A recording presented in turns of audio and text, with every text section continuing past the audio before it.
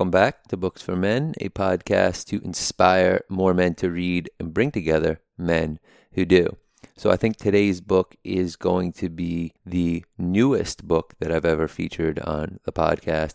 So the book actually came out last year, and it's also the first book I think I'm going to be featuring that I read in Kindle format. So I usually read the hardcover or paperback version of most books, but I'm trying to read more with the Kindle. I love the idea of it. I just have never been able to get into a good flow with it. I usually like to be able to flip back and forth. I always found it to be harder to do with a Kindle. With that being said, I'm starting to see some advantages utilizing the highlighting feature and being able to export your notes. And I know I'm probably late to the game here because a lot of people use the e-reader as their primary reading mechanism. I guess I'm just a little bit of a traditionalist in that fashion.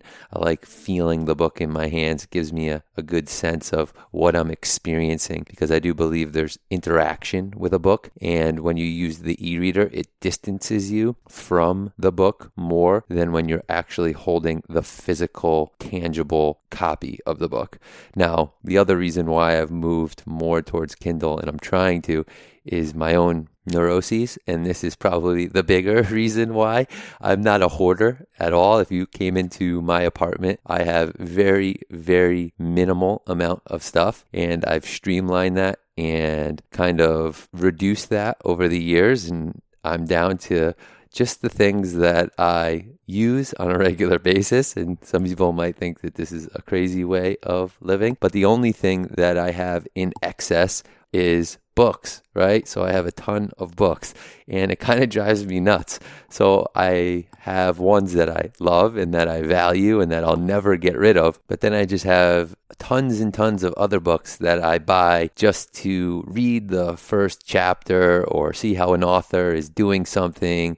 Or maybe I started it and I just didn't like it. Or maybe I did like it and I just don't want to keep it in my apartment anymore because there's a lot of books that meet that grade for sure. One thing is for certain, I have too many of them and I get probably 2 to 3 every single week. So they just keep piling up. And this is what has led me to reading more on Kindle, which leads me perfectly back to today's book, Scenes from My Life by Michael K. Williams. And I can surely confirm that it is a good book to read on the Kindle or your e-reader. It's a shorter book. I think it's only around 200 and I want to say 80 pages or so. And so it's not too long. The reason why I picked up this book particularly is for those of you who don't know, Michael K. Williams was an actor. And I say was because he's now deceased. Sadly, this book came out posthumously last year. He had passed away earlier in the year from a drug overdose and battled addiction his entire life. And this book definitely covers some of that. But although that makes his story interesting, that's not the primary reason why I picked it up. The primary reason why I picked it up is because he played probably some of my favorite roles of all time, whether it was Omar Little in The Wire or Chalky White in Boardwalk Empire, or even as of recently, I saw The Night Of, which was a show that I can't believe I just watched this year, and it came out in 2016. I mean, it's written by Richard Price, another person who has been featured on Books for Men, and it also features the author of this book as an inmate in Rikers, a powerful and influential inmate who is very central to the storyline of the show, and he's amazing, just as good in my opinion, as those other 2 roles that I had mentioned earlier. And so I wanted to pick this book up because I wanted to understand more about the artist and more about the process and the story behind these classic characters, right? And I was so floored and so taken back by this book. It hit me in such a deep and visceral way that I had to share it with you. It's really like the portrait of an artist's life. And when I say that, I mean it as the dichotomy between glory and struggle, right? In that when we see an artist on the screen or when we see a musician or a famous author or what have you, we have this idea that it's all glorious. But in reality, there's so much struggle. It's hard to believe this. And maybe we don't want to believe this as a viewer or as a fan or as a consumer. But when you read accounts like this one, what you realize is that there is so much uncertainty and so much struggle and so much not knowing in an artist's life of what's going to happen next, what's going to come next. You can't divorce it from who they are or who their performances are, because if you do, you lose all of the substance, because that goes hand in hand with the thing that they are delivering to you in a way. And so if you take the glory without the struggle, it's like having the peanut butter without the jelly, or vice versa, right? You need them both to create those remarkable performances. Now, I'm not in the camp of you have to struggle to create good art, but there is something to be said for when you see remarkable performances, there's something that's coming from within that person. Where is it coming from? Why is it coming from them? And in this book, you definitely get that, and you understand why some of those performances are so powerful. And in the book, he actually talks about the struggle of being in character, coming out of character, getting lost in that character as you re-enter society, and how people want that person from you when they see you, and then you start believing that you potentially are that person, so you start acting like that person, and you enjoy it because of the attention or because you're escaping from who you really are. And all of this leads to this really interesting predicament that you could find yourself in as an artist if you're not careful, and that only gets escalated if you have any sort of fame or any sort of notoriety. And although this is about an artist's life, and it's a great portrait of an artist's life, I think that all of these examples and all of the stories and everything that this book discusses, it really sheds light on our own lives, and it will make you reflect on your own life in a way that is very down to earth and very, very heavy. I took so many notes while I was reading this book. I highlighted so many quotes. I'll share a couple with you right now. And the first one that really hit me was this one.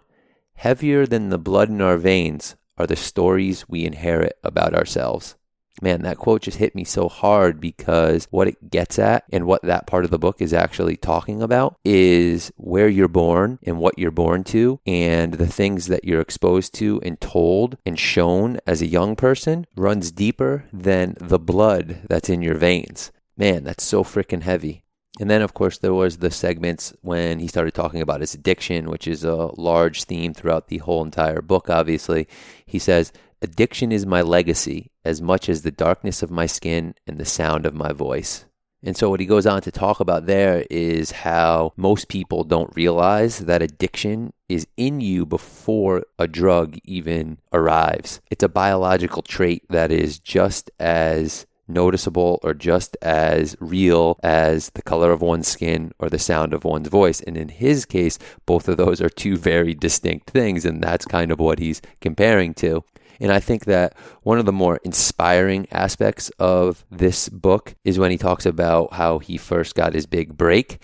And for those of you who are unaware of Michael K. Williams' appearance, he has a huge scar that runs down the middle of his face. And before he got that scar, he was doing modeling, and he got his first modeling job, and they did the shooting for it, and it was going to be a campaign that went out all over New York City. And then in the subsequent weeks or months following, he got into this altercation in Queens or Brooklyn or one of the boroughs in New York, and this guy sliced his face with a razor. Obviously, this was a horrifying experience, and he went on to get stitched up, and, it changed the way he looked forever. But in the book, I highlighted this one excerpt. He says, in a sick twist of cosmic fate, the Rock Embassy ad campaign came out that week, and my face was in magazines, on subway walls, on billboards, all over the city. The smooth face that I would never have again. It was surreal. Everywhere I looked was my face. I'd finally made it, but it was no longer my face. It was someone else up there. When I looked in the mirror, it was this other person, this deformed stranger, a face that I didn't even want to look at. Like, there's so much that you could take away from that passage, in context, out of context, in your own life, in his life. It's just one of those passages that hits you in such a heavy, heavy way. And then he only doubles down on that, and the story only gets more interesting in that the very reason why he got his first acting gig was because of the scar in the middle of his face. So he says, as my dancing career began to take off, the strangest thing started to happen. The scar down the middle of my face, the thing that made me want to hide, started to get me noticed. And so this just gave me chills because it's that classic example of embracing your imperfection because that's the thing that makes you different. So I once wrote this ebook called Pumpernickel and Peanut Butter, and in it I shared the story of Michael Strahan and the gap between his teeth and how he embraced that gap between his teeth as opposed to trying to get cosmetic dental surgery to have this perfect smile, right? And in many ways, this Michael K. Williams story is so similar. He outright says in the book, it's still crazy to think about it. My biggest mistake got me my first acting gig. And to me, this is just so inspiring, and it's part of the uplifting aspect of this book, that and everything that he talks about towards the end of the book in his contributions back to the community and how making it out of the hood is the dream that everybody has, but it's not really about getting out. It's about going back in and being welcomed back so you could be a point of service and a guiding light for people that want a better life.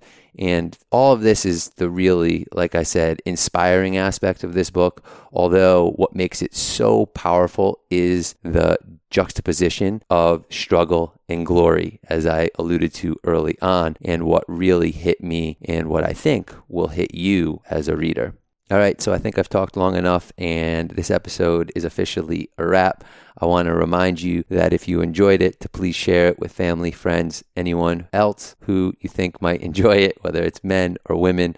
The more, the merrier. We need everybody to spread the word in inspiring more men to read and bringing together men who do. And of course, if you want to double down on that support, you could do so by subscribing or rating or reviewing, following on whatever podcast platform you listen to this on. And lastly, I want to remind you that you can always get more information at booksformen.org, where you can also sign up for the Books for Men newsletter, which is just a monthly roundup of all the books and authors that you hear on this podcast, including quotes and excerpts and more information about those books, as well as other book recommendations that you don't get on the show. So it's definitely worth you checking out. And again, you could sign up for that at booksformen.org.